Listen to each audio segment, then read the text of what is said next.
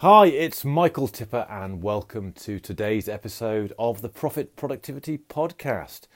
Now, at the beginning of the week, I did an episode where I talked about how I was going to be planning or extending my time horizon for planning from a day to a week.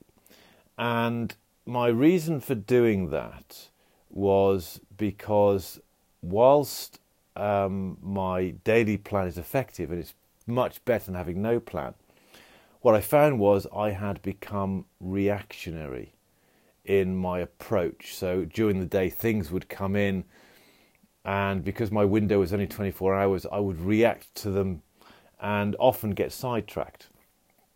And a quote that came to me as I was thinking about this was, "In the absence of direction, everything becomes relevant."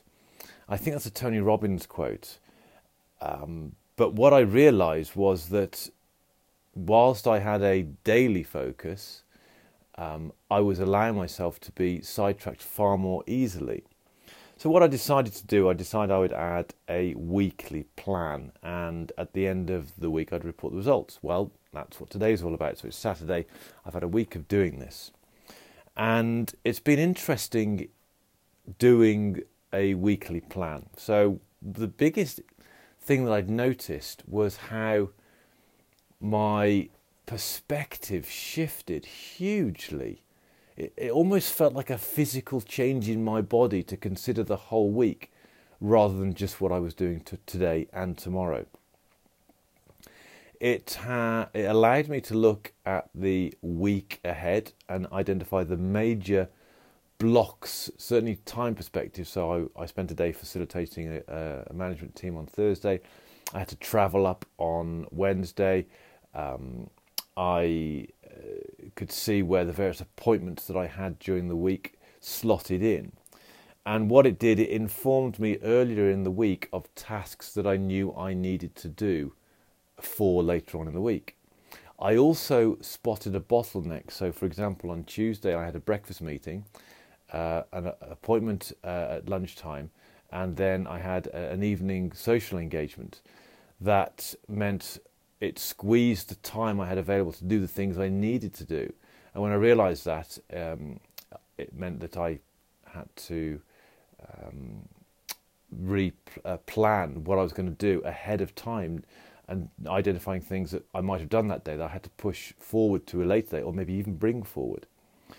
And what it did, it allowed me to get a better view of my activities in relation to my goals. So looking at regularly checking my goals, and I look at the weekly plan, and it's like, oh, some of this isn't working me closer to my main goals.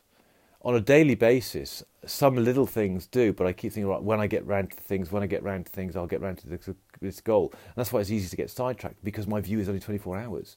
But now with a week, looking at a week for the next 7 days, it's like, oh, hang on, this doesn't look like a week that's contributing to what I'm trying to achieve. And that was really interesting to see that. So it's still early days. I've still got to modify the approach. I think I rushed its implementation because it seemed like a fabulous idea on Monday rather than on Sunday. And I scoped out what it looked like I was doing for the week. But what I didn't do, I didn't put the main priority for the week and any subsequent goals I needed to put for the week. I just did the activities. So overall, it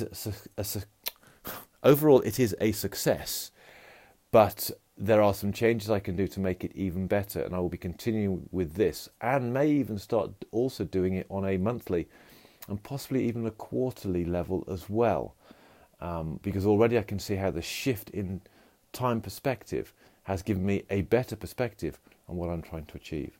So that's today's episode. Until tomorrow.